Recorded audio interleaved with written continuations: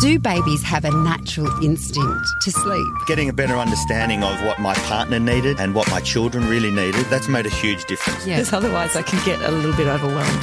Yeah, I think lots of parents can relate to that. You're listening to Kindling Conversation with Siobhan Hunt. Our most popular podcast at Kindling Kids Radio is Bedtime Explorers. It's also my favourite podcast. This is the nighttime meditation series hosted by the divine mindfulness coach and author Amy Taylor-Kabbaz. It's the podcast that puts my little girl to sleep at night when nothing else will work.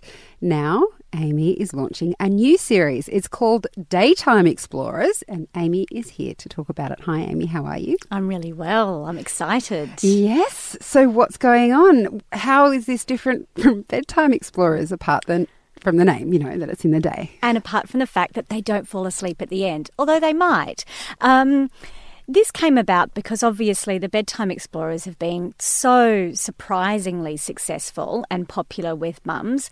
And I know the Kindling inbox, as well as my inbox, is always filled with emails from mums saying, can you do some for teenagers? Can you do some for teens? Can you do a daytime one? Can you do one for my husband? Like, you know, it's just got a life of its own. And so we sat down and thought, what's next? And I think the reason why we really thought Daytime Explorers would be next is because, A, we need kids to have that little rest in the middle of the day. This is a really great opportunity for them to regroup, especially if they're not having that day sleep anymore.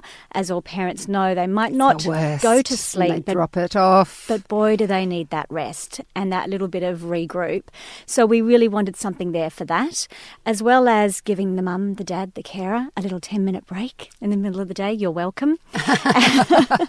But also there was a really beautiful opportunity here because the nighttime ones, although they include some really wonderful mindfulness tools in there, a lot of them are asleep. They might not get the full impact of what we're trying to share with them. When I created those meditations, I didn't want it just to be about going to sleep. I wanted them to have tools that they could use throughout life to help them be more resilient and strong and confident. So these daytime ones were beautiful because we could actually put in some really great tools. And I wrote them all, there's 10 of them. I wrote them all around the top 10 resilience skills that research now shows children need in this world.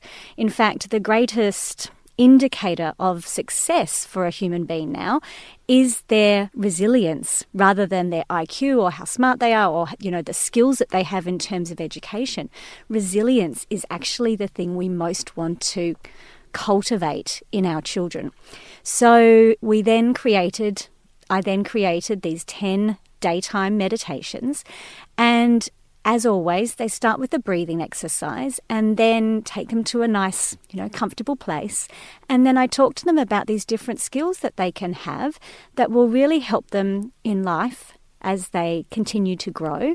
And then hopefully when they wake up, they're rested and ready for the rest of the day and have a little skill that they can carry in their backpack, which is why it's called an explorer's backpack. You're listening to Kindling Conversation. I'm Siobhan Hunt. I'm speaking today with Amy Taylor-Kabbaz. She's an author and founder of Happy Mama and also the wonderful voice behind our Bedtime Explorers and now Daytime Explorers. It's very exciting, and Amy's just explaining what the Daytime Explorers are all about. Amy, you were talking then that you designed these not necessarily for children to fall asleep to, but for them to have kind of quiet time.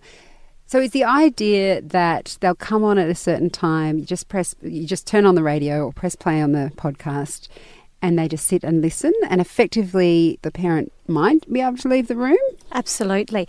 When I was writing them, I kept envisaging them being played in the car when the kid's in the back and they're really ratty and tired and they just need a little bit of quiet time, because I really loved that idea because I thought maybe the mum or the dad would be doing the breathing too. Oh, yes. Every time. But so it can definitely be used in the car. It can be used at home after lunch when it's time, especially if they're big fans of Bedtime Explorers. Do you want to do a little Daytime Explorer with Amy now because it's rest time? That kind of thing. You can use it in the morning when they're really overwhelmed.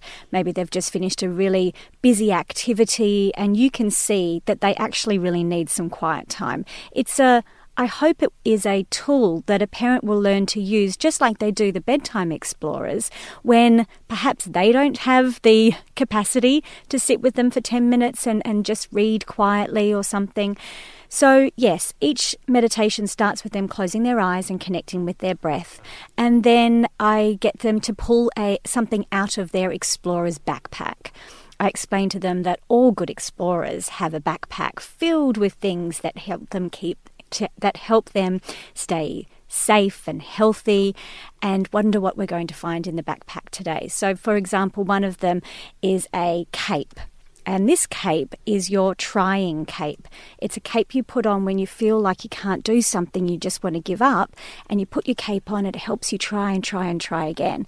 Because actually the most important thing is that you keep trying. It doesn't matter if you don't get it right, you just keep trying. And when you want to give up and you're angry, you can pull out your cape and put it on, and it will help you keep going. That's totally going to help parents. Yes. They're not going to eat their vegetables. Or put on your cape. That's right. Or if they're frustrated, they can't put their shoes on themselves, or they can't read yet because they've just started school, and all of those things.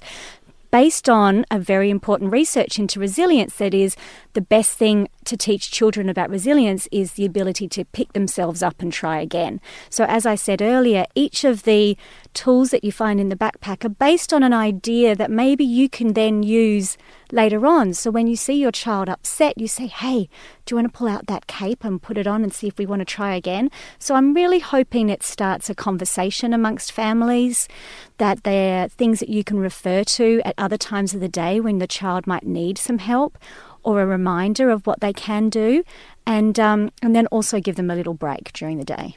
I think it's fabulous. I just want to listen to it for me.